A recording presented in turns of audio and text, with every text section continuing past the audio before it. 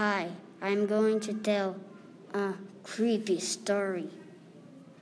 I'm going to tell The Witch.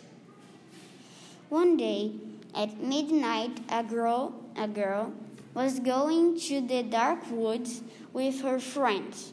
But when she went to the camp, she saw her friends hanged by the neck. "No! Why?" said, "I don't know." When she saw a drink on the table.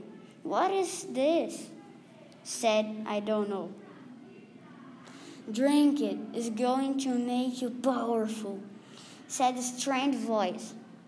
She thought it was fake, but she drank it and fell on the floor and fainted.